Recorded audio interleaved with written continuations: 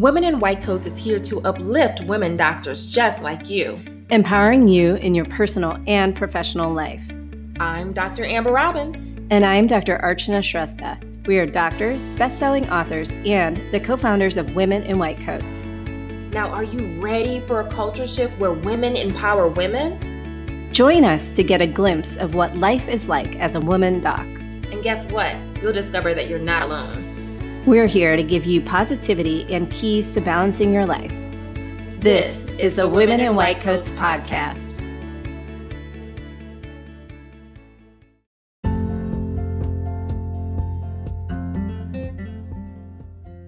Welcome to the Women in White Coats podcast. This is Dr. Archana. In this episode, I have the privilege of speaking with Dr. Romi Mushtaq, a Chief Wellness Officer, and she shares with me about her personal experience of burnout, her own wellness journey, and how she became a Chief Wellness Officer. To tell you more about her, Dr. Romi Mushtaq is a neurologist, mindfulness teacher, and sought-out keynote speaker. She is the first Chief Wellness Officer for a corporation of 5,000 plus employees in the United States. She is not only a neurologist, but also an integrative medicine specialist and mindfulness expert who has impacted over 1 million lives across the world through her keynote talks and workshops on mindfulness and brain health. She has a popular TEDx talk on the powerful secret of your breath, and she has been featured on NBC, Huffington Post, NPR, and dozens of other national media outlets. Dr. Romi has worked with Grammy Award-winning musicians, top professional athletes, and Fortune 500 company executives. Have a listen to our conversation.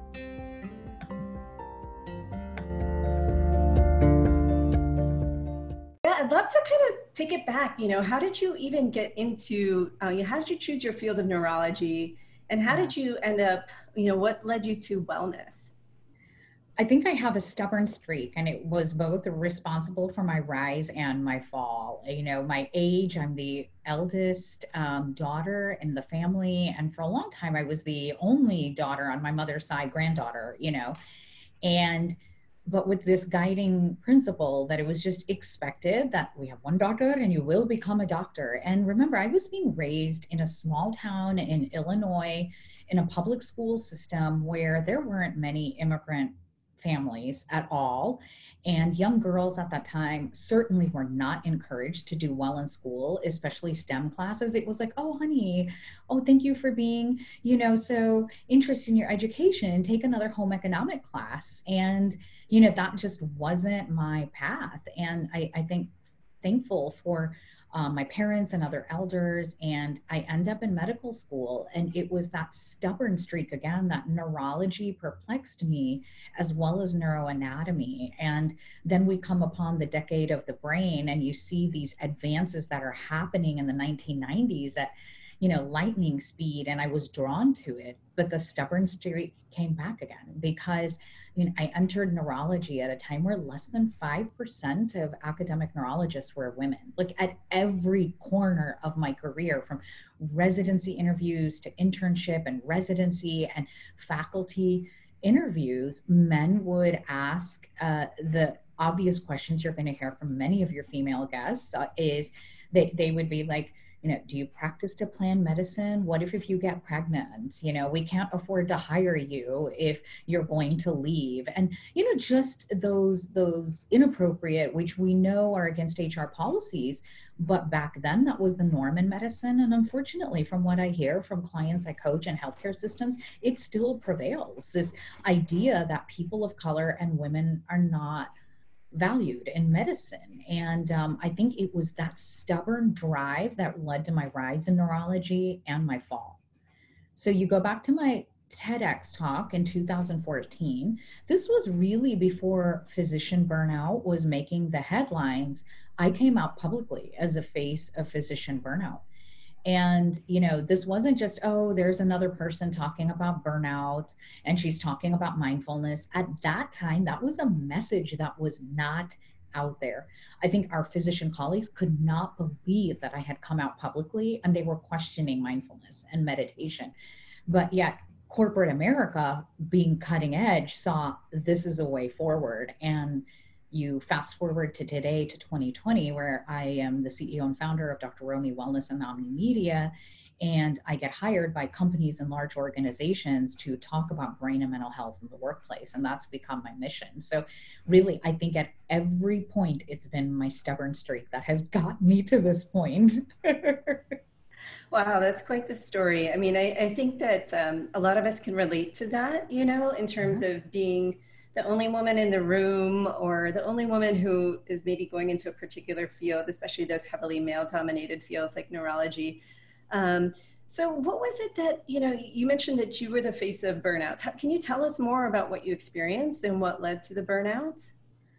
The hospital I was at in Wisconsin at that time was the second hospital to go live on Epic in the entire country. It was that combined with academic medicine, the publisher Parrish. And then the RVU system got introduced, and that all happened after I got hired. And so here I was, this idealist, romanticist of I was going to change the face of epilepsy research for women. And I was running this comprehensive Women with Epilepsy multidisciplinary program where we were taking care of female patients, doing research at every stages of life. I loved my job. There wasn't a sign. And within a few month period, we were introduced to RVUs, no longer having protected time, having to be in clinic all the time, managing, teaching medical students, residents, and fellows in this large academic center, and electronic health records, like all the things you know about burnout today, that it wasn't on people's radar. But here was the worst thing that I remember feeling. And I really want to share this candidly. Every time I would look around at my other colleagues and they were going on as if nothing would happen, I felt so alone and lonely and a failure. And I thought, like, you know, we know even today, it's very hard for physicians to admit that they're physically or mentally suffering. And, you know, because we're scared somebody is going to do something to your medical credentials or deem you as, you know, unfit for practice. But back then, I think the biggest feeling was loneliness.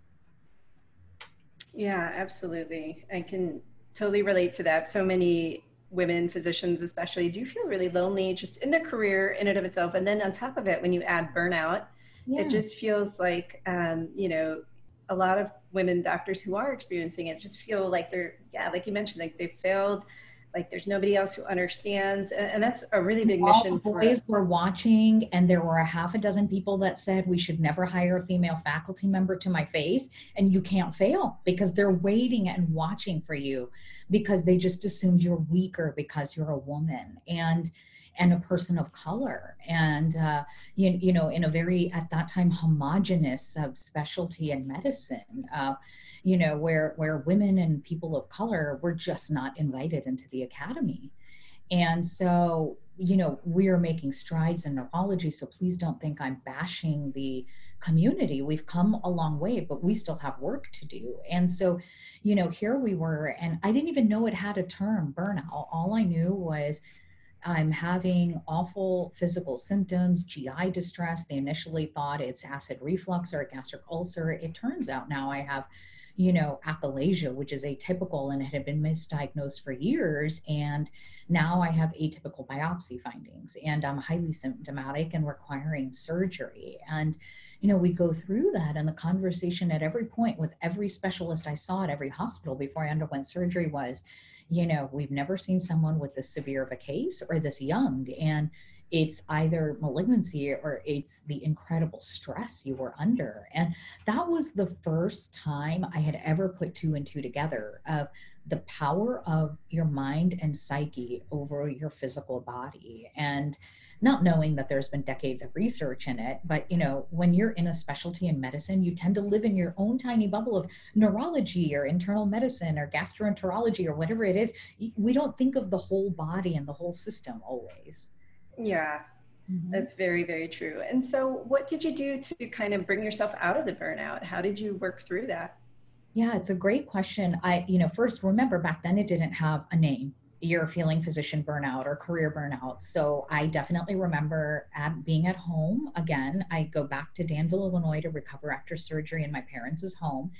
And all I knew was, aside from the postoperative chest and abdominal pain, I was in a really dark place. And if people said, well, you're depressed, it felt worse than depression. And I remember the same elders in my family were like, we've lost our old Romy that had a twinkle in her eye and was always smiling and making other people laugh and sharing chocolate. And it was some elders who were like, well, why don't you try yoga and meditate? Now, again, let's insert an eye roll for everybody listening to the podcast in 2020. Can we do that? But remember, back then, this wasn't a basic concept. Like, there was no smartwatch telling you, girl, pause, breathe, right? There weren't yoga studios on every street corner. I mean, this was like fringe activity. And as a neurologist who saw everything as a system and process, this was weird because I'm meditating and feeling better. So I went to the public library and then the bookstore, two things that rarely exist now anymore either.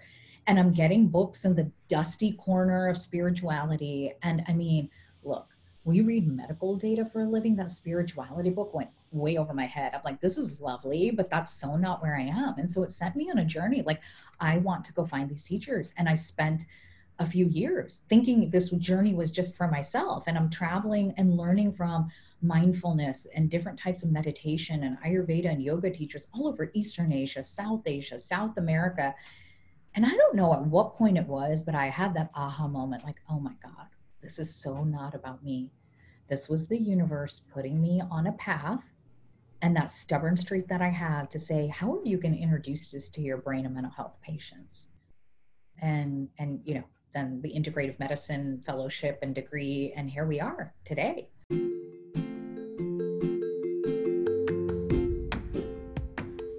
We hope you're enjoying this podcast episode. Let's take a quick commercial break.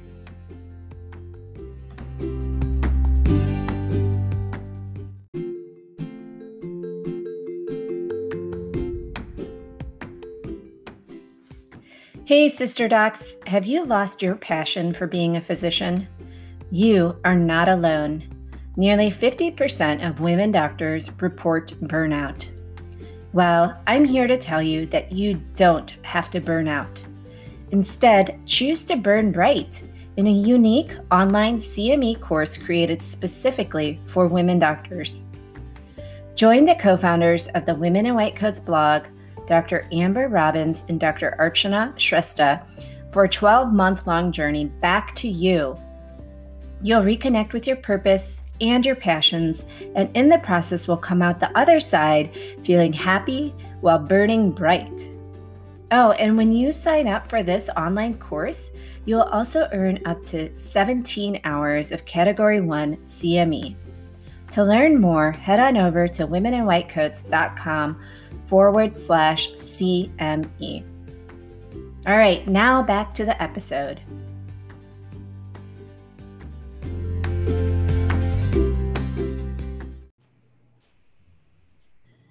Well, thank you for sharing that story. I wanted to also ask more about your role as Chief Wellness Officer, and if you can tell us more about what you do as Chief Wellness Officer. Oh my gosh, that's a great question. You know, I smile because I think it's like the day we're doing this interview together, it's been 10 years since my surgery. And if you told me back then that my journey would bring me to such a cutting edge role, I wouldn't have believed it if you told me. And I get asked that a lot. And so, you know, I want to backtrack and give your listeners, since I know so many people are in medical school and residency and just starting out, is when I founded my company, I knew my mission was how was I going to take brain and mental health and the wellness tools for brain and mental health into the workplace. And mindfulness and meditation are a key part of my protocol, all scientifically based. And so it started out as keynote speaking and my TED Talk and the attention from the media as a physician talking about burnout with a solution, you know, helped to build a brand and do all of that. So the first thing I want to tell people is when you walk into the space of consulting or you're saying, oh my God, Romy, that's so cool. I'm in medical school. I want to grow up and be a chief wellness officer. It isn't a title right now as of, you know, 2020 when we're recording this interview. that's out there on LinkedIn or Indeed.com, where you Google and say, who's hiring chief wellness officer? So let's be clear with that. And so, the way consulting even starts when physicians reach out to me and say, we want to speak in the public. Speaking in the public on public stages for companies and organizations is very different than giving grand rounds or a medical CME talk. It is a whole different skill set that I have spent tens and thousands of dollars getting coached on, from professional graphic design to storytelling and all of that, the ability to engage and sell an audience on your point of view. So first of all, it was like going through an internship all over again to learn how to become an entrepreneur and speaker. And what happened was, my story is authentic and it was so compelling, and the audience would be moved right away, and CEOs or CFOs or the meeting planners would see Romy is not just getting in the car and shuttling off to the airport to her next speaking engagement.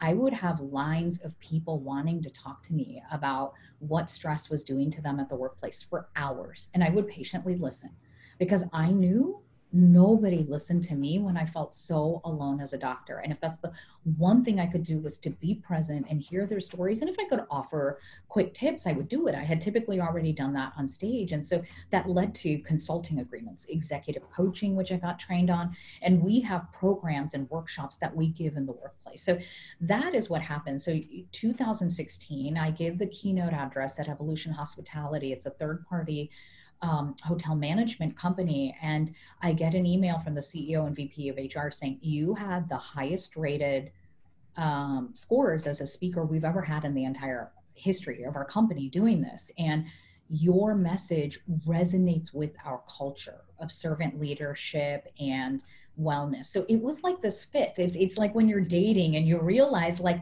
oh my God, I just met someone that has long-term potential. So that's what it's like when you're consulting with a company. And I started to consult with them, and we did some research studies together for my Brain Shift protocol and book. And in 2018, it was their CEO, president and founder, John Murphy, who had this visionary idea of, we're going to appoint a physician as our chief wellness officer, because we've talked about wellness, but we don't have organized systems in place.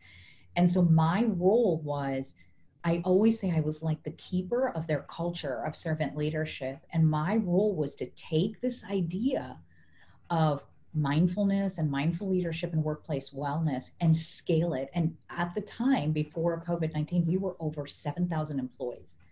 And within 18 months, we had over 70% adaptation rate, which is astronomical in the mindfulness corporate place. And that was because even though I was a consultant, I became one of the company. I wasn't just a figurehead or an expert, where a lot of traditional consulting roles you're going to be called in if you choose to work in corporate America is there's a timeline, there's deliverables, you just give it and that's it. This was becoming one of the people. And that's what it means to be a chief wellness officer. If I describe it in my mindful leadership terms, this is what I always say for Evolution Hospitality was, I could see every team and leader at their highest grace, what their full potential was, and then meet them without judgment where they were, and use all my skills in neurology, integrative medicine, and mindfulness-based cognitive therapy to get them to that point. And our corporate mindfulness program is known as the Power of Pause. And I'm just so proud of the leaders. I didn't do this alone. We did it together. It was a movement in the company. Wow, that's wonderful. It sounds like you're making such a huge impact, and you're very much a pioneer in the field as well. So that's wonderful. And I'd love to hear, so what is you mentioned the kind of the power of the pause. Can you share a little bit about what that means? It is. So Power of Pause was the title we gave to our corporate mindfulness program, which was this idea of, doctors and nurses and healthcare providers, it's the same as hospitality. You're working 365 days a year, right? And 24/7. And your best laid plans will always be led astray because you have, uncontrollable circumstances that happen every day. And the idea was, could we create a program where you understood that before you control the situation, you have to control your mind? And you do that by hitting pause. And we had specific mindfulness-based exercises for the workday and a mindfulness routine at night before sleep that we implemented company-wide.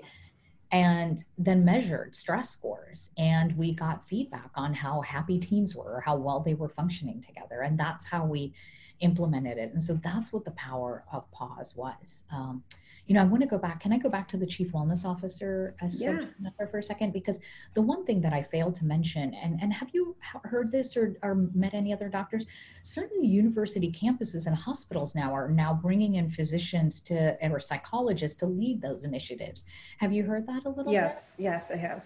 Yeah. And so I think that's something similar. The difference is when I reached out to some of those physician or psychology colleagues in healthcare, they didn't maybe have the budget or the buy-in that I had, right? And so if you're ever going to take a role like what I did, is make sure that the top of the leadership buy in with their minds and their heart. Their mind, that they understand the importance of wellness, and their hearts, that means they're going to go out and help you to talk about it and say how important it is, right? This wasn't just a Dr. Romy movement. This was our entire senior executive leadership team. You see on the Evolution Hospitality page, HR, operations, revenue management, sales, like every leader helped to spread the message. And I find that's the challenge that's happening right now in healthcare. It's people want to check a box. So they appoint a very caring physician, typically a psychiatrist or psychologist, to be the wellness officer. They don't have a budget, they don't really have support, and they're just kind of left out there floundering. So I did want to discuss that there's opportunity to make that better.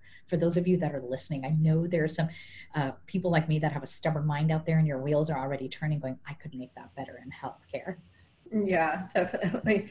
So I'd love to hear from you. Maybe, we have a couple more minutes. If you could share on just healthcare in general. As you already know, you spent many, many years in the hospital and teaching and, taking care of patients. So, obviously it's a difficult field in and of itself, even before the pandemic. So now, in light of the pandemic, what kind of tips do you have for especially women doctors out there who are medical students or residents, medical students and residents who are out there, in the hospital, in the clinics, taking care of patients? What kind of tips do you have for them to really kind of achieve some type of wellness, even though this is a very stressful time, and even though, I'm sure a lot of people are really concerned about their safety during this pandemic?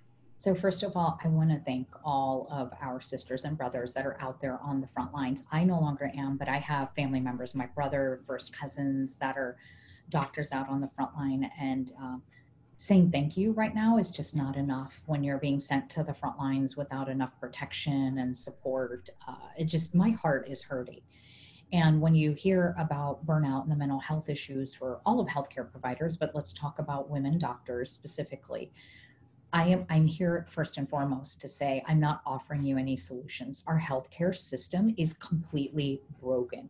From everything that I told you about the pressure to publish and EMR and reduce patient time and not having protected time to, do the innovative projects you do in academia or non-academia. And I mean, the list goes on, and you throw a pandemic on top of it. And this is the one message I have for every woman is take care of your mind first, because it is women leaders that are going to help lead us out of not only this pandemic, but to help to fix the healthcare system. I feel the reason the healthcare system is broken is it was built by white men who did not account for the rest of the population and the population's needs. And this emulates from toxic leadership models all the way down to how women and people of color don't have equal access to care. And how we treat our healthcare workers. So like at every level, and it is women who need to rise. So here's the one message I would give to you all, and to find the resources, and that we must be there for each other, is this. There's one thing that I've seen consistently, that I've learned personally from successful women C-suite level executives and Fortune 500, women Olympians, women professional athletes that I've worked with, is they unapologetically every day have time scheduled for themselves. This idea of what am I doing for my mind, my body, and my spirit. But this model gets turned on its heads, don't you think, when we're in medicine, that somehow we become the martyrs, especially women. and that, oh, I'm going to put the needs of my children and my family and my patients and the hospital administrators before me. I must sacrifice. Stop that. No. Every day, ask yourself, what is something that I will do for my mind, my body, and my spirit? And then at the end of the day, review your day and ask, what did I do for my mind? What did I do for my body? And what did I do for my spirit?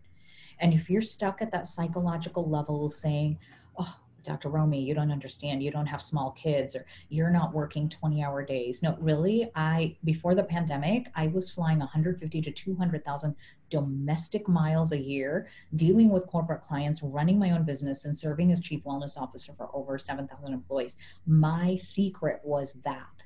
That is what I learned from 10 years ago. What am I doing for my mind?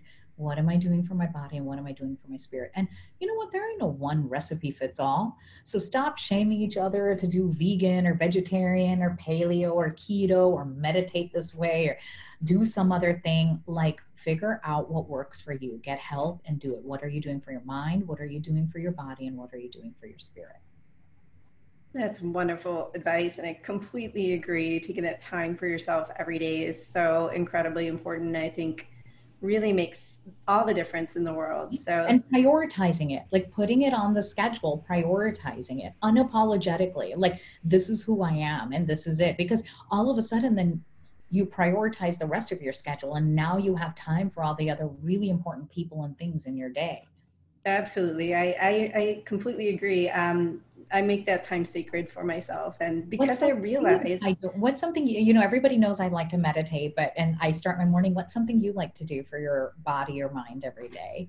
Well, over the years, because I've actually gone through a few rounds of burnout myself, I've really developed a miracle morning routine. There's this book called The Miracle Morning, and that helped me kind of get into a really good habit of waking up in the morning. I spend some time meditating, doing some prayer, some visualization, and then I do a little bit of gratitude journaling, and then I get my workout in. And I do that before the kids get up. I've got an 8-year-old and a 10-year-old, but I make sure I get that done before I start the rest of the day, because when I do that, I feel like if I win that morning, then I'll win the rest of the day.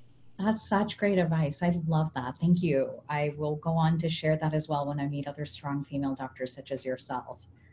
Well, thank you so much, Dr. Romy. This has been wonderful. I really, really appreciate you taking the time to talk with us. And I know the listeners have learned so much from you today. Thank you so much. Likewise. Go on, my sisters. Be strong and be bold and be brave.